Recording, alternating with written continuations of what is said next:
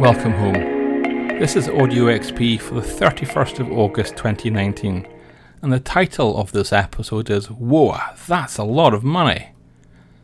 If you're an early adopter, a brave explorer, and you tuned in last week for Geek Nature's Audio XP, you would have heard about DM Clockwork Dragon's naive and blatant attempt to make money with piracy. We're sticking with the money theme this week, and we're starting with the comic books on Kickstarter. Joshua Saxon was kind enough to write us a guest post. Well, yes, he was kind. He's also kickstarting the second issue of his comic Milky. I reviewed and really enjoyed the first Milky last year. It's a story of a geeky milkman caught up in what seems to be an alien invention. What's not to like? It looks like Milky 2 has been successful on Kickstarter, so check it out.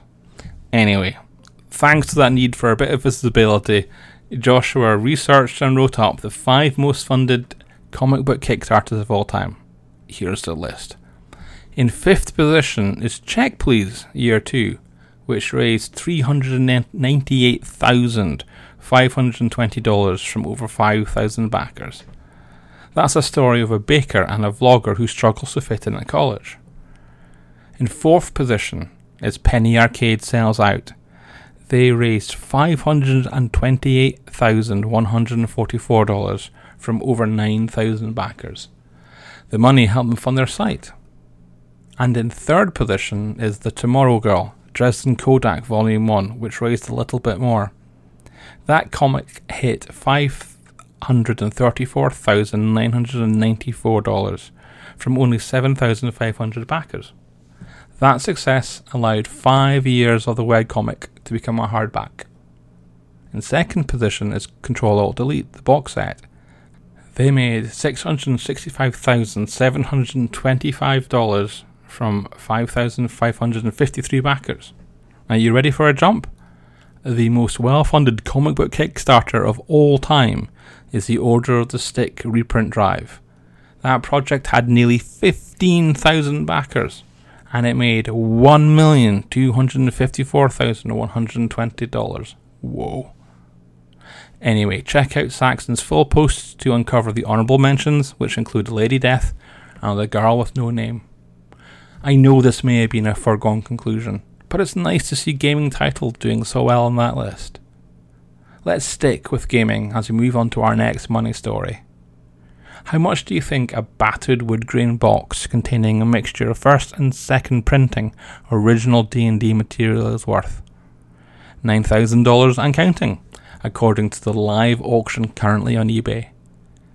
The wood grain box has seen better days. It's pretty beaten up, but the odd mix of 1st and 2nd print run material inside is in better nick. $9,000 is far too expensive for me, and I imagine most listeners. We're into the realms of collectors here.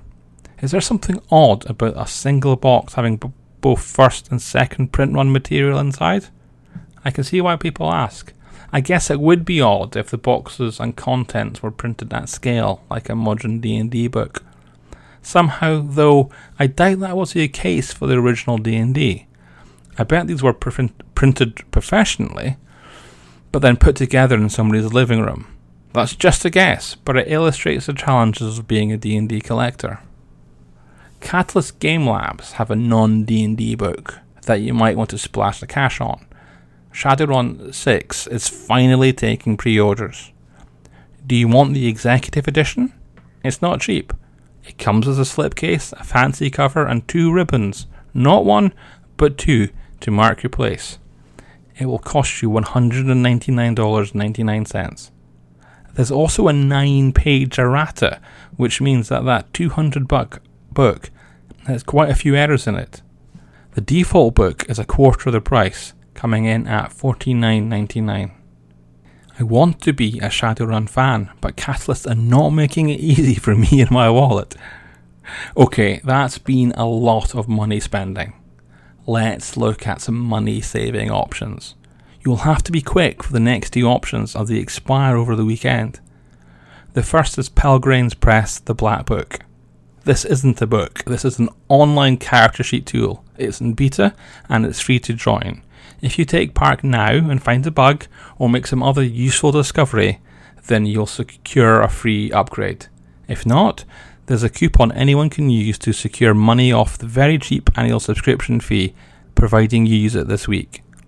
The tool supports Trail of Cthulhu, Night's Black Agents, and The Fall of Delta Green. More titles are still being added in.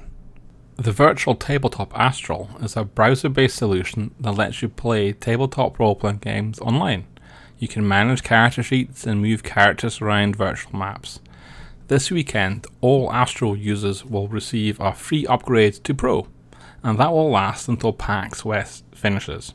There's also a coupon to give you 20% off the annual membership if you decide the free tier isn't good enough for you. Kings of War have 2 sets of free material as well. Kings of War is a war game from Mantic, and they're now branching out into RPGs. Red Scar Publishing is making the tabletop game, and there are 2 free quick starts for it. It's an interesting time. We are starting to see quick starts and beginner boxes going for $10, $20, or even $30. We're also still getting quick starts for free. Kings of War is the latter. The 2 quick starts won't cost you a penny.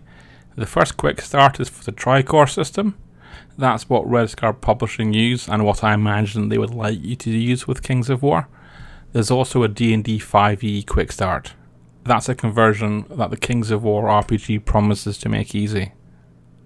This week we saw Funko reveal some D&D pops, which included Mind Flayer, Minsk and Boo. Game Salute finally got their Princess Bride game, I Hate to Kill You, ready for retail. We should get it in time for Christmas. But as it's the end of the month, I'm going to wrap this episode of Audio XP with a mention of Raging Swan Press. They're the publisher in Geek Native's RPG Publisher Spotlight this month. They also give away a lot of free material, and so fit well with this week's theme of money. Next week, Geek Native's patrons will get to vote on the October Spotlight, and we will reveal who won the September vote. Thanks for listening.